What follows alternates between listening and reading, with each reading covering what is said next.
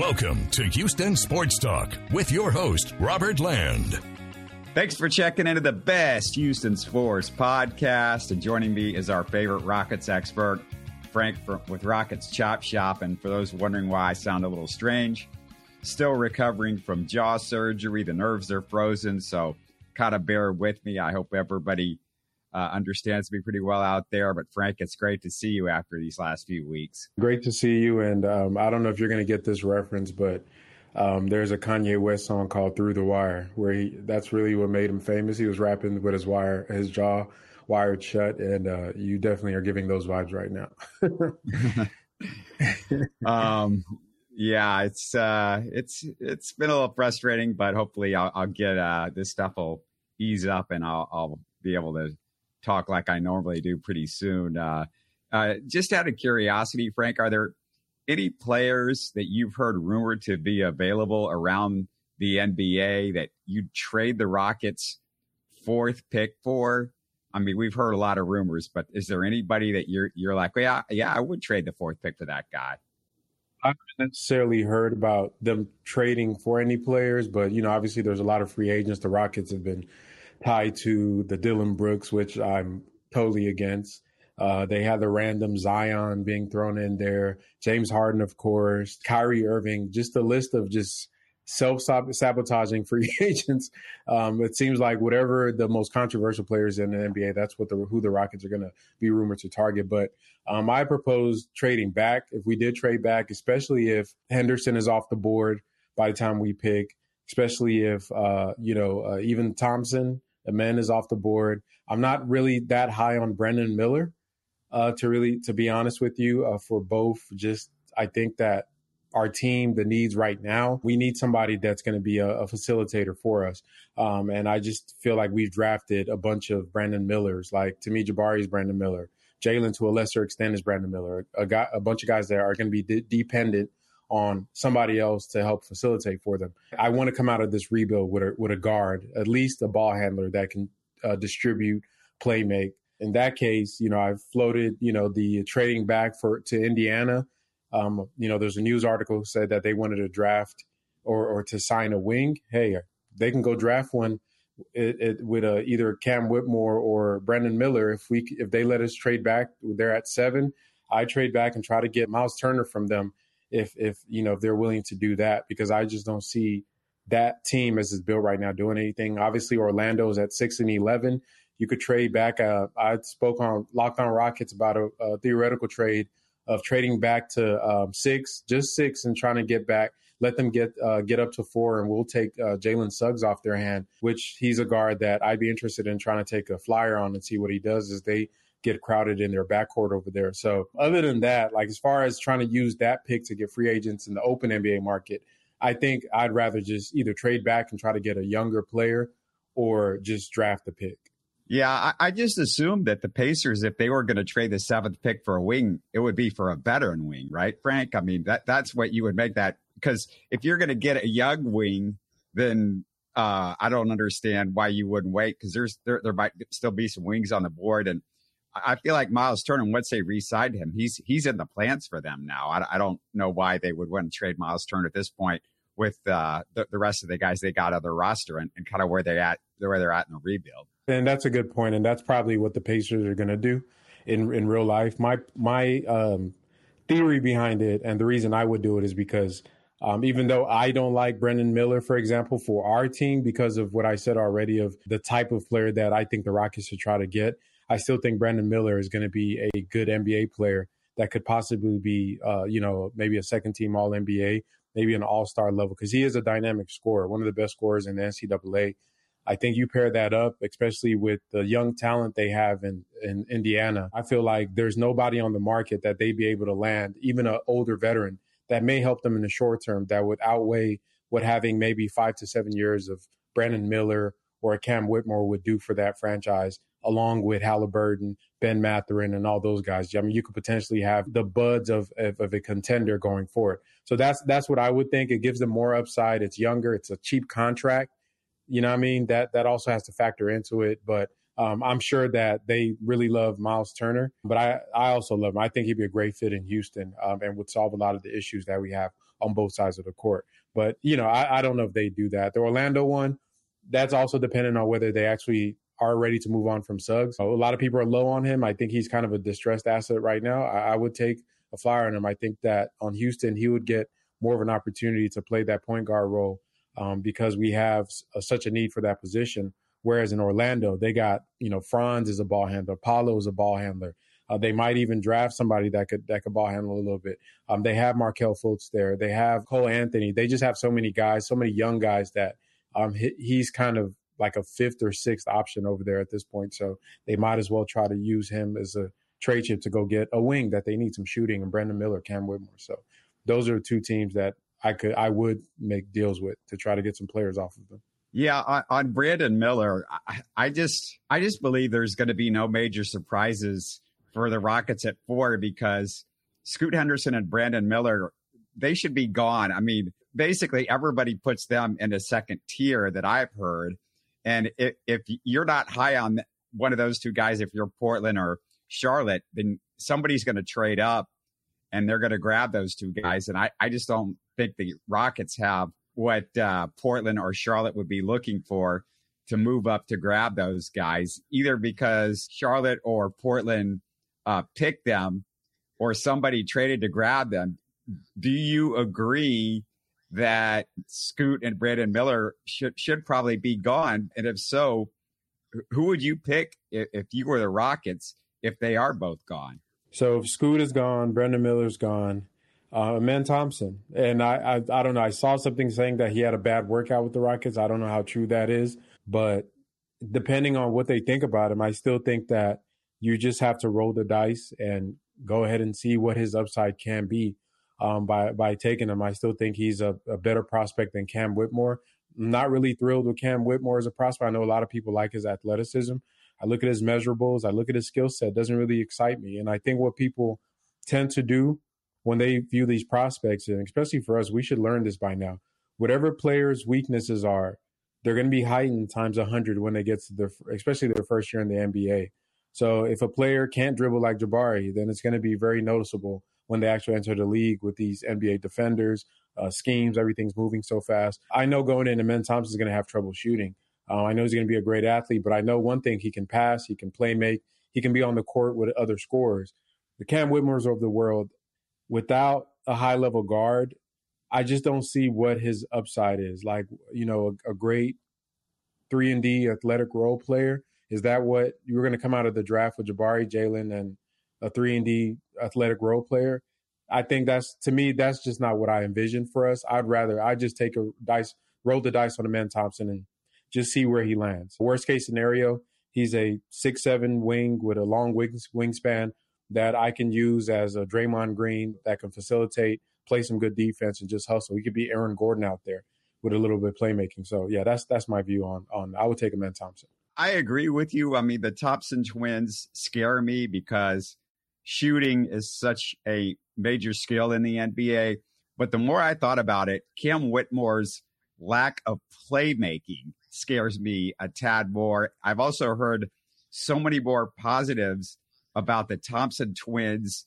And if you want to take amen, because it seems like Ahmed Thompson is the favorite among them. I just hear much more positives about their work ethic that I've heard about Cam Whitmore. Also, I look for elite skill sets, Frank, because when you're looking for a guy that could be exceptional in the NBA, you want something that he's great at, like could be top 5.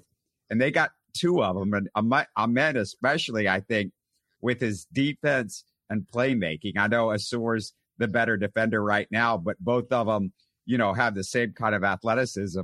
And with those 2, I just feel like that's really the separator for me. And that's where I'm looking at. If the shooting fails, your plan B is that, like I said, he's going to be a wing version of, you try to mold that into that Aaron Gordon, Draymond Green, that defender. You can throw him on the team's best scoring wing, and at the same time, he could facilitate, especially depending on what type of offense the Rockets are running. It's going to be tough in the playoffs, but we just saw a team win the championship having that player archetype and the blueprint for those players. And it's always been there, whether it's Rodman, whether it's Draymond, whether it's Aaron Gordon, whoever on these teams, these guys that are not great shooters, can they defend at a high level? Can they rebound and can they read the game and make smart plays? I think Amen has the upside and the IQ. And talk about a guy that interviews well. If you hear him talk about basketball or just working and the love of the game, it just comes through the screen every time. You know he's a student of the game, and we need more of those guys on the Rockets. And I think that he has the upside to be able to do all those things at a high level. You put some good passers around him, some guys he could play make for, some good shooters around him, some good scorers, a good coach, and I think he can be a piece of a good contender going forward, despite his shooting limitations.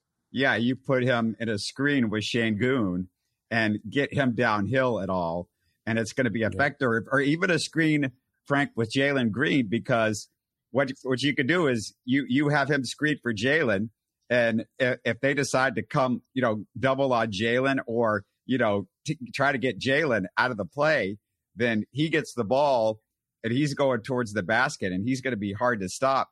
And with his passing, you've got a 3-on-4 advantage right there. Or 4-on-3. I mean, 4-on-3 advantage. We see it, Draymond and Steph. I'm not saying that's the level of Jalen and then we're going to, but just think about that, what Draymond does, especially when he's short rolling down to the basket, his ability to pass, especially as a screener for Steph. Obviously, Jalen has to be a lot better as a shooter. We already know he has the athleticism to get downhill, but Jalen's shot has to be more consistent for that to be the ultimate threat.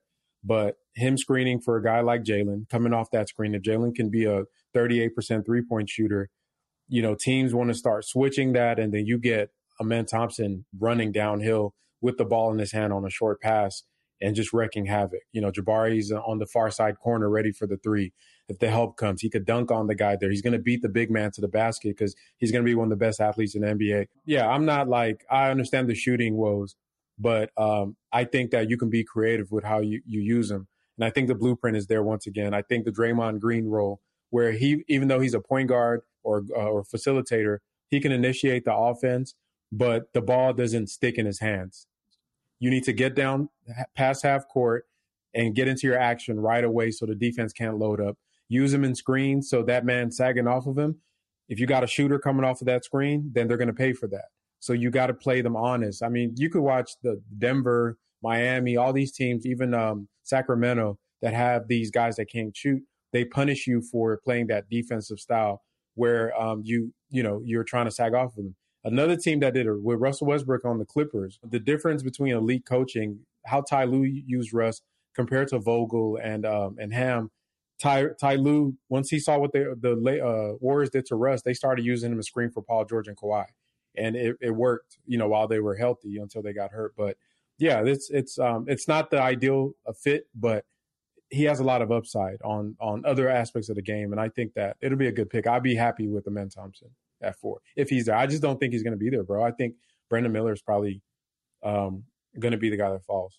Yeah, I would just be surprised because I just feel like even if Portland or Charlotte isn't sold on Brandon Miller, I think there are other teams that would be willing to trade up. And I don't see teams maybe necessarily want to trade up for Ahmed Thompson because they might say, well, I'll just, hang back. Maybe I'll pick a Soar Thompson as twin, or there's other guys that fit that mold. And, it's hard for me to believe that Brandon Miller, who is thought of as either 2 or 3 for the last few months by most people, is all of a sudden gonna drop because look, Portland, they're not real set on keeping this pick anyway. And if they're like, yeah, well, we don't want Brandon Miller, I can imagine some other teams are going to swoop in and the Portland might just say we'll trade back or we'll do something else. Yeah, I mean, I know you saw the news of Washington and Portland in talks with trades surrounding Beal or something like that. I think it's going to come down to the team to actually make the deal with.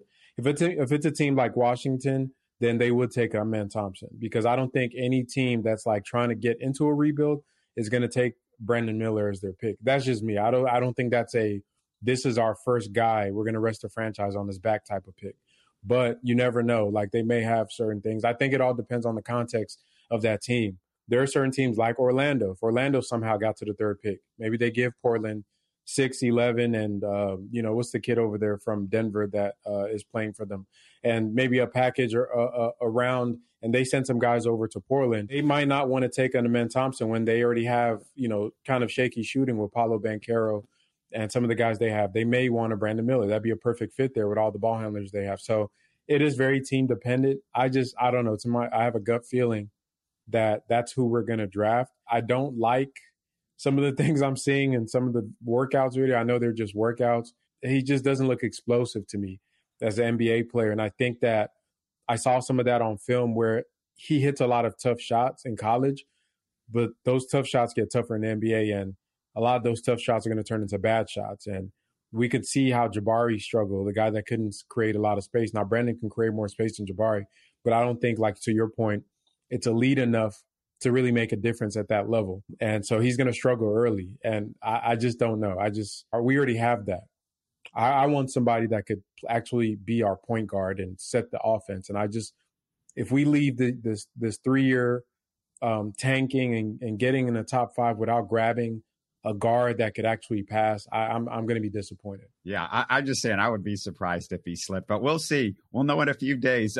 What do you make of the story that Sengun is taller? Is it 6'11" they're saying now? 7'5". I don't know. I think it was 7 foot last I checked. I don't know. He was last year they said he was 6'11", but I think it's probably like 6'10". It makes sense. He's young. A lot of people grow into their early 20s. He might have, one more spurt. I think for all our guys, what it says is just points to you how young these players are. And a lot of the things that we look at with them, it's really looking through the eyes of a 19, 20-year-old. I'm really curious to see how their bodies develop over the next 3 to 4 years. What does Jalen look like at 24 years old? What does Alperen look like as a 24, 25-year-old? Same thing for Jabari. I know you've seen the videos. Seems like Jabari is a gym rat. What does that kid look like in 3 or 4 years after 3 NBA offseasons, summer seasons? Finally having the money to pay for a nutritionist, not having to go to class, lifting weights, having a trainer, having a dietitian, getting stretched and all that stuff that he's going to yoga like he's doing that for 4 years. It's exciting. That's part of the good thing about building through the draft and we saw this with Denver, is that you really have to hunker down and watch your guys grow and develop. I think Udoka, having them come in and work out together, I like the vibes I'm getting, even though I haven't seen anything in person. I just feel like this offseason, everybody knows that there's a lot on the line and it's really showing up. And I just think that we're going to see some leaps from some of these guys after the training camp they're going to have with the real coach that's going to push their buttons, hold them accountable. I think they want it, and they might not like it, but I think it's really going to help unlock new levels for the players. So if Sengun is actually 6'11", 7 foot tall, yeah, man, it gets real interesting for him as a prospect, because I already think he's one of our better prospects. But if he's actually a 7-footer when it's all said and done, then he might be the guy on the team. Yeah, I thought that was from an interview that Sengun had. He said actual centimeters, which I had to do my metric system deal and try to figure it out. But that's what I thought I had heard. Tari Eason confirmed it, that he got bigger. He didn't say specifically a height. He just said Sengun got taller. Okay, well, I got this other thing about Sengun I want to talk about, because, you hear the nonstop Jokic-Sengun comparison. And I didn't think it was fair because of Jokic's size, although that could be a lot less of a difference as we're finding out. But I also have never liked the comparison because of the shooting. Sengun might be able to make up some ground, but Frank, I think Rockets fans miss one major part about Jokic's shot making. He releases his shot behind his head, which makes it nearly impossible to block and gives him more time to square up. Sengun release, it's a lot easier to defend. And because neither of those guys get far off the ground, I think that's going to be something that Sengun just can't make up with Jokic as far as, trying to get to that level of a player. Well, the shooting is one difference they have. If you look at how they scale, Jokic, even coming into the league, has always been a good shooter. He's always been a good shooter, almost an elite shooter, especially from the mid range. He expanded out to the 3, and it's been good his whole career. So shooting that's his superpower. He's an elite shooter. Alp, I think, is probably more of at his age right now, if you compare it to what Jokic was, he's probably a better post player and generating more opportunities in a post and post up situations. The passing, I think they're both gifted passers. I think obviously Jokic, we were comparing a damn near 3-time MVP. They're similar, but they're different. They have similar traits they play a different style of game. But I think the overall overlaps that they have, which is the ability to pass, the ability to play in the post, and be able to generate from the post and from the mid to high post area open shots and elite passing for their teammates is really what it comes down to. For Alp to enter that tier that Jokic is in, even the bottom tier of that level that Jokic is in, that shot has to get a lot better. And I've seen that he's working on that, but that's really important. And it doesn't even have to be a 3 right now. Can he work on a little 18-footer? If he can have a little mid-range pull-up or a little just a spot-up shot that he can shoot on pick and pops, or like he already has a little floater that he's shooting like almost 50% on. If that keeps trajecting up, it opens up a new world of possibilities for him as an offensive player because you already see all the skills there. He's a great rebounder, damn near a better rebounder than Jokic or Sabonis were as they came into the league. The passing is there. He's strong, very, very strong for his age, plays with good leverage. I just think the skills to make up for his lack of athleticism, even though he's a better athlete than Jokic, he just needs to have better touch around the basket. Finish better around the rim and be able to shoot. Start from the mid-range and move your way out. But he's going to be a player that I think he's going to improve every single season that he comes back to the league. If he doesn't, then yeah, he's not a freakish athlete or some massive player to just say that he's just going to bank on his physical tools. So yeah, we'll see. I'm really excited to see how he looks this season. Yeah, I'll just say on the post-up game, I mean, Jokic has turned himself into an elite post-up guy, but he's done it because he's got incredible, like some of the best touch of anybody I've ever seen. And, it's not just the footwork. It's the fact that, like I said, he can get his shot off because on the post-up, it comes from, behind his head. I try to do it here on video, but, Sengun, it's more like this. It's more of a push like around his head or in front of his head. And I think that's the big difference is it's just, no matter where you are, it's easier to get your shot off. If you're as tall as Jokic is, he's got those long arms, which I don't know, where Sengun's, his wingspan is at this point, but he's got those really long arms, Frank, that I think make a big difference along with the release. Sengun is not as, the measurables aren't the same, but he's a much better athlete. He's more explosive. So he just needs to, they don't have to be like one-to-one, analogs. He just needs to use what he has to his advantage. Like he can actually be a lob threat. Like that's Sengun I'm talking about. He can actually do some things. He's a more explosive dribbler. He can attack the basket. He's a better rim protector, which is not saying much. Jokic is one of the worst rim protectors in the NBA. It's just going to be all on him and his shot and his defense. The Denver they run a weird defense where they actually don't really try to protect the rim at all. They're always focused on guarding the perimeter. That's their whole thing, is guarding the mid-range and the three-point line. And they are one of the best teams at doing that, both in the regular season and in the playoffs. And it's almost a concession of the weakness of Jokic. They just kind of say, you know what, screw that. You can have all the layups you want. We're not going to let you shoot a lot of threes, and we're not going to let you shoot your mid-range shots. We're going to crowd you. We're going to help, and we're going to, overhelp if we have to, but you can have the basket, and it works. It's a weird defense. It's very creative. But I do think that the Rockets, and looking at free agents, we can't afford to do that because we don't have that level of players all around our team. So maybe that's why I like the Turner, adding a guy like Turner, Kristaps Porzingis, a player that could shoot and also protect that weak side so we can have some defensive presence there with Alp in the game. But it's going to take him a couple years. He's a young kid. He's younger than both Sabonis and Jokic were when they came in the NBA. This season coming up, his year 3, I think he's gonna open a lot of eyes as far as, because I think at this point you start seeing the guys who are real and who are not. Same thing for Jalen Green. This is a big year for Jalen.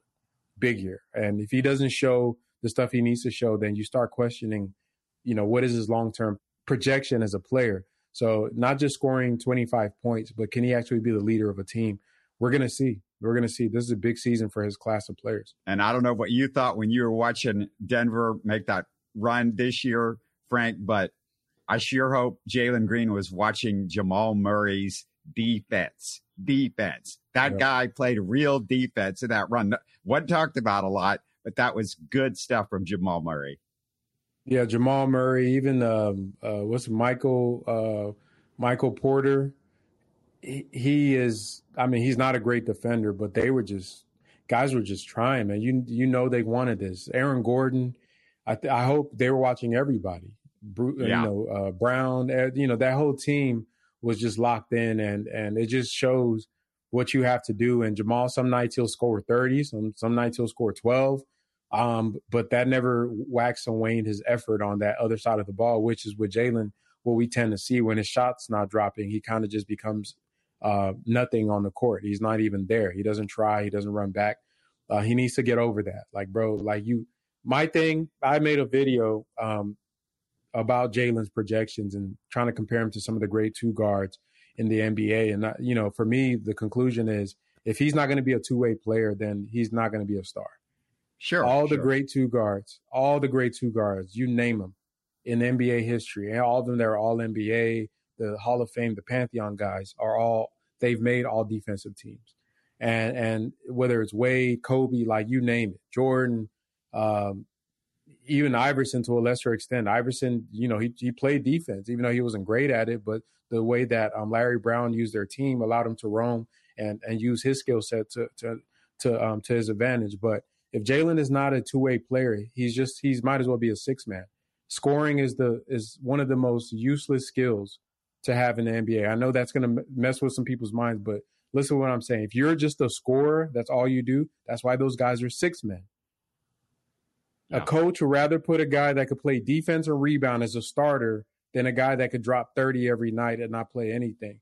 The reason you get the James Hardens of the world, because guess what James does? He also facilitates. And Jalen is not a savant with the ball in his hand. So his two things are going to be, he got to be a good defender. So I'm hoping to see a leap in that side of the ball for him. Yeah, I think Devin Booker and Jamal Murray, those should be a couple of guys that he looks up to. Besides James Harden, Frank, which free agents do you believe the Rockets have a real shot at? And for example, I know the Lakers are going to pay Austin Reeves the most money that he could possibly get, which is 4 years, $100 million. So I just don't call that realistic. And unless you get really stupid with Cam Johnson, the Nets are matching just about anything. So who do you think of all these guys listed? And I'm talking the role players, not the James Hardens. Who do you think is the most realistic of some of those guys that we've heard mentioned? The Brook Lopez's and players like that. Yeah, I think I think Brook Lopez is realistic for them to target. It seems like Dylan Brooks is going to be a Rocket for some weird reason. I'm not thrilled about that for them to try to get him. It's really, I think the Rockets can overpay for a lot of players that they want. The James Harden thing to the side. I think James is probably, if he's not going to get a max over here, I don't see why he should come back. To me, that's the only reason he should come back to Houston. If he doesn't come, you got 60 plus million. I would break that up over trying to get a shooting wing, get some shooting on the team, try to sign a center. There's some, like the Nas Reeds of the world are out there. You've mentioned Brook Lopez. Try to get a point guard. Can you try to get a Mike Conley over here? Can you try to get even Patrick Beverly? Can you try to swing, maybe get into trade market to try to get Marcus Smart off of Boston? Because Boston, they're going to have to let one of their guys go if they're going to sign Jalen to that big contract. Whether it's going to be Brogdon or Smart or White, one of those guys, somebody's going to be an odd man out. So if I'm the Rockets, I'm just looking at this market. There was I was listening to, I think it was on the Low Post, and the guest on there who's is leaving me right now. He was saying that I think it was what's his name, Sean Marks or Bobby Marks, whichever one of the Marks guy. He said that the Rockets, Bobby Marks, he said the Rockets control free agency because depending on what we do with our cap space, it's going to set off the domino effect around the NBA. So I think we're in a good position in the free agent market. But It's just, to me, they just have to be smart and think about the long-term plan. I would be mad if we made dumb moves to try to really, really win now that undercut us for the next 3 to 5 years, because you don't do all this losing we've done over these past 3 years to get to this point and sabotage your cap flexibility, sabotage your roster just to try to be a 6-7 seed and get bounced in the first round. So I think they need to, whatever moves they make, they need to keep the big picture in mind of, of the long-term goal of trying to build a real contender like Denver. It took Denver 8 years to get to the point where they won a ring. 8 years since they drafted Nikola Jokic. Ups and downs, play a first-round exit, second-round exit, went to the conference finals, just bad season, good seasons, fire the coach, do this. But just sticking to it and letting your guys develop that chemistry is the best plan. It's proven over and over. The best way to build a contender is to build through the draft. You can add free agents here and there as they come available, but you got to build through the draft and develop these guys so they can develop that cohesion and be able to work together to try to bring a chip back to your city. Yeah, and typically there's a history in the NBA of the stars. It's their 7th season or their 8th season. Even with Michael Jordan, we've seen it over and over again. And Jalen Green is in his 3rd season, and it's going to take a while. But right. We talked about the big guys, and Brook Lopez would be. I think me and you both agree that would be the number one big guy to get because he can also space the floor. You mentioned Porzingis. He scares me just because of his injury history. Anybody that has injuries history, like right. Porzingis or Zion, those guys, to me, it's a stay away with those guys because I'm just too freaked out, especially with the new CBA, because you put a lot of money in one guy and then that guy gets hurt. You're stuck with the new, apron and you're limited as far as what you can go out and do. But also, Clint Capella, what about him? What do you think about acquiring somebody like Clint Capella? Because basically, the Hawks might just want off of his salary. So you could give them, a Jayshawn Tate or a KJ Martin, or maybe even both of them. And then you take back more salary for Clint Capella. Because, I've said before, I'll say it again. I think Tate and KJ Martin, I just don't think you're going to want to give them another contract, when you have to redo it. And for me, they're backups. They're 12 to 15 to 20-minute guys on a champion. You could find those guys down the road.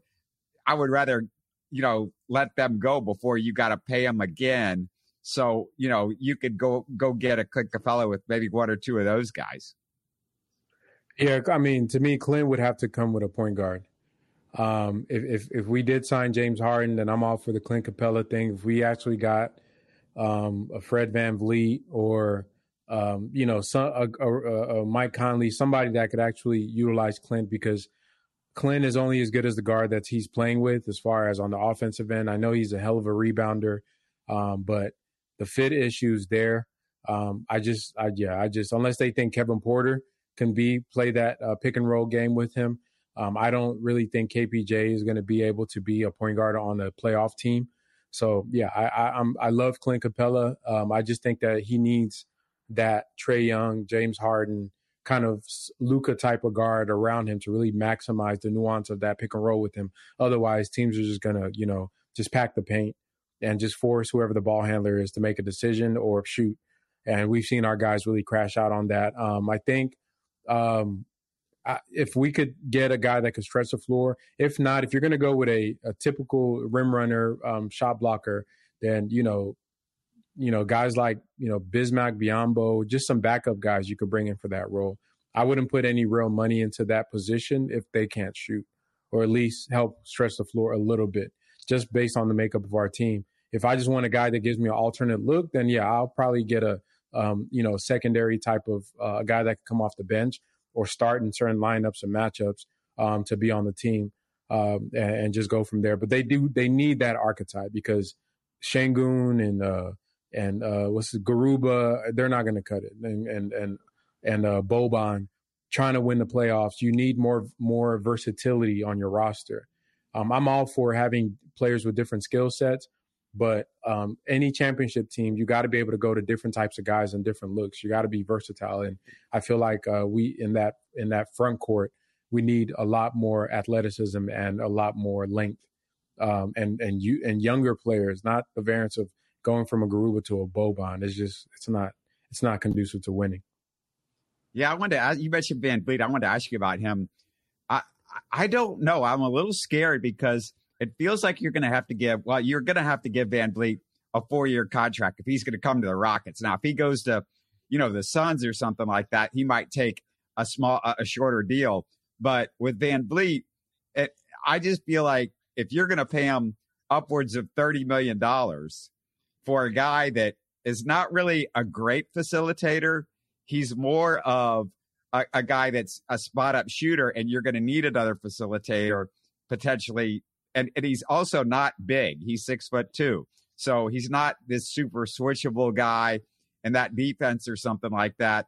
And on 4 years, again, with this new CBA, I'm real careful about who I'm going to spend more than like $15 or $20 million on. That's my concern with Van Vliet. What do you think? Yeah, I'm in the same boat. I used to be, someone that would advocate for him, but the more I thought about it and the fit on our team, it's just not there. I don't think that he would be a great fit because, once again, we need somebody that could run the show. I think there's a lot of interesting scoring on our team already.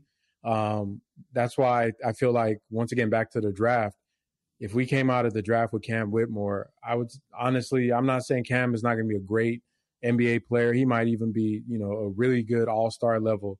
I just think as far as winning a championship, if you can't get a blue chip guard, and the great thing about the position of guard is that they don't have to be like this 30-point per game scorer to be blue chip, like a Rajon Rondo. You can have a guard that you draft high that's just a guy that plays hella defense and is really just a savant in running your show and just getting guys in position and just controlling the game. And even if they never crack scoring over 20 points per game, but they're a 19 and an 8 guy, 19, 8 and 8 type of guy, that's worth a top 4 or 5 pick to me. And that's why I just think that the Rockets really need to leave out of this draft. By hook or crook, they need somebody that we can get, not even just for this season or the next 3 years, whatever contracts we're going to give to a free agent guard, a veteran guard, that you can build along with the Alps, the Jalen's of the world, the next 5 years out as you're giving these guys contracts. Give them somebody that they can pair up with. Because assuming that we do pan out with these players, we're not going to be drafting high in the lottery in the future anytime soon. So while you're here, man, take the swing and just go in and grab. If Thompson is there, you take him. If he's not there, trade back. Trade back and try to see if you can grab one of these. There's some, Anthony Black or somebody like that, and maybe you can get some more assets out of that. Get a guard out of the draft. I think that should be mission number one for the Rockets. So we don't have to pay Fred VanVleet 35 or whatever million to come here and shoot 38% from the court. Yeah, it was interesting. You talk about a guy that you want a facilitator at the point guard position, but you and I both thought around early in the season, mid-season, that maybe Sengun could be the facilitator of the offense. Do you feel like there's any chance that with Udoka, maybe he's going to be able to better coach at a Sengun hubbed offense, especially because, when he was in Boston, they had a point guard like Marcus Smart, and it wasn't, somebody that was a facilitator. He was just a guy that sort of brought the ball up and sort of held the ship together. Do you feel like at all it's worth like seeing what Udoka could do with maybe Sengun and having some guy that's more of like a Marcus Smart as a point guard, just somebody that can do a lot of different things, but not necessarily as a great facilitator? Yeah, I think that's a great question and a point, because their offense that he ran in Boston, I don't know how he's going to, if he runs the same thing here, it doesn't really, it's basically getting mismatches and attacking them and getting feet in the paint. Drive and kick is Udoka's concepts. Drive, kick, attack the closeouts, and keep kicking out and passing till you get a great shot. If you want to just zoom out and summarize what he preaches on offense, that's what it is. It's always attacking those closeouts, getting feet in the paint, and generating quality 3-point shots for your teammates. And I think the Rockets have the personnel to do that. If you look how they use, their centers there, both Grant and Horford, They screen a lot with them, but using some of the comments that Udoka made about Sengun, about his passing, I think it opens up a new world of where you can do a lot of interesting things with Sengun as a ball handler and being able to facilitate for the guards because he's a gifted passer. And, the Celtics, they cut a lot as well. So it's going to be interesting. I don't think it's going to be the hub thing, the Sengun hub, because it just doesn't seem like the type of offense they run. But Sengun's skills are going to be more maximized because it's not going to be how we saw with Silas, where it was, okay, we're going to run 95% pick and rolls. Then to appease Sengun and appease people like me and you, we're going to dump off the ball in the post while everybody stands with their hands on their hips and watches him ISO. And then we do 5 of those a game and we're good for the day. Because that's what it felt like Silas was doing. Like, let me just throw this in there to shut people up with the Sengun post-ups. You're going to see with Udoka, he's going to use Sengun's passing, post-up gravity in context of the actual flow of the offense, which is what we all wanted to see. It's not that they're going to use him like Jokic where they're dumping him off every time, but when he does get a post-up, guys are going to be cutting, setting screens, flare screens on the weak side where he's expecting to know that if they come with a double, his reads are going to be there. It's going to open up a whole new world, and I'm just excited to see our guys play because I don't think those kids have never been under a coach like a real NBA coach that actually has the experience of being a head coach that's coached high level athletes and players and taking a team to the championship. It's going to be fun to see. I'm really, really excited. Yeah, it's interesting because you say what he did in Boston, but he didn't have Sengun in Boston. And I feel like if you're a really great coach, you adapt to your players. And Udoka came from San Antonio, and I don't think that Boston's offense that, we saw the last couple of years is exactly what Popovich does in San Antonio. It's a little bit different. So I think he knows how to adapt pretty well. The difference, like Silas could adapt, but I think Udoka, he has the ability to adapt because I don't feel like San Antonio and Boston's offense was exactly the same.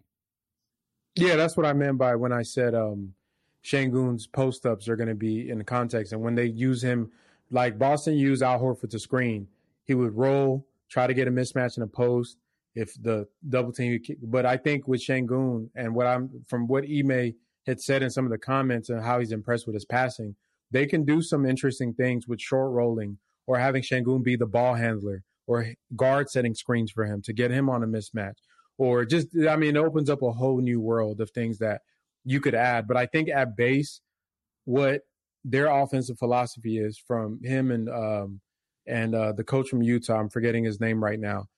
It's 5-out spacing and cutting and passing, which is a modernized, I guess, Popovich concepts. It's still the same thing. They just do it from 5-out. It's still going to be the same. I'm interested to see how they're going to use. I'm sure they're going to be sets where it looks like they're running some of the stuff you would see with Tim Duncan, where he's in a post up, and you're going to have almost some triangle type things where the guys on the corner and the wings are going to cut off of Sengun, and you get some motion off of that. You're going to see a lot of different stuff because, like you said, great coaches adjust to their players. Silas did not adjust. I disagree with you there. I don't think that was his issue. He couldn't adjust. It almost was so apparent that he was trying to please, give Sengun a post up because everybody just stood there and watched. So like whenever Sengun, they would do the Sengun stuff, they just stood there. Like I would be screaming, cut. And it seemed like the only person that cut was KJ Martin. And so I'm ready for all that to be done. I think the fan base, we're about to see some real basketball, and I'm excited about it. Yeah, I hope I wasn't misinterpreted. My jaw's kind of screwed up. But yeah, I was saying, Silas couldn't adjust, and obviously I think Udoka can't adjust. And I just look at the difference in what he was doing with Robert Williams out there offensively than when he didn't have Robert Williams in there in Boston. And that tells you, like, he can do a variety of different things with different players. So Capella might be the Robert Williams offense. And then if he doesn't have Capella in, it could be, a totally different. If it's Jabari and Sengun, it could be more like what you're talking about potentially. But, I just feel like, he could do a lot of different things. And I'm really excited to see what he could do. And I'm really excited to see what you guys are doing over at the Chop Shop because, you guys have been putting out a lot of content, right? Yeah, it's been, I was worried that there wouldn't be a lot to do in this dead off season, but there's always something coming up, especially leading up to the draft. And it's crazy. The draft is like 5 days away. We still doing the live streams and putting out videos. We'll be doing a live stream for the draft night. So yeah, if y'all are interested in seeing people freak out and have panic attacks in real time, join us. Yeah. And if you're listening by the way, and you're not watching us on YouTube, it's, I forget to say this for those of you listening, but it's at FTank58 on Twitter. Again, it's Rockets Chop Shop on YouTube. Go check it out. Man, I can't wait to see what's going to happen in the next 2 weeks, Frank. This is like 2 of the biggest weeks in Rockets history for me. Man, it is going to be crazy. This may determine our trajectory for the next 3 to 5 years. So, fingers crossed, man. If we somehow get Scoot Henderson, man, I'm just going to, I don't know, man. I might cry, but we'll see. I'm not betting on it. Yeah, I just think it's somebody's going to trade up, and I just don't think the Rockets have the assets. That's just me. Yeah. But, good to see you and good to be back. And we'll talk again real soon. Hopefully next time we talk, we're going to have an actual draft choice to talk about and then down the road some free agents as well. Appreciate you for having me, man. You're listening to Houston Sports Talk. Hey, don't forget to support us by subscribing and commenting on YouTube. You can always listen to us on Spotify, Apple, or your favorite podcast app. Tell your friends about us and share our show links on social media. Spread the word, everybody. Thanks for listening.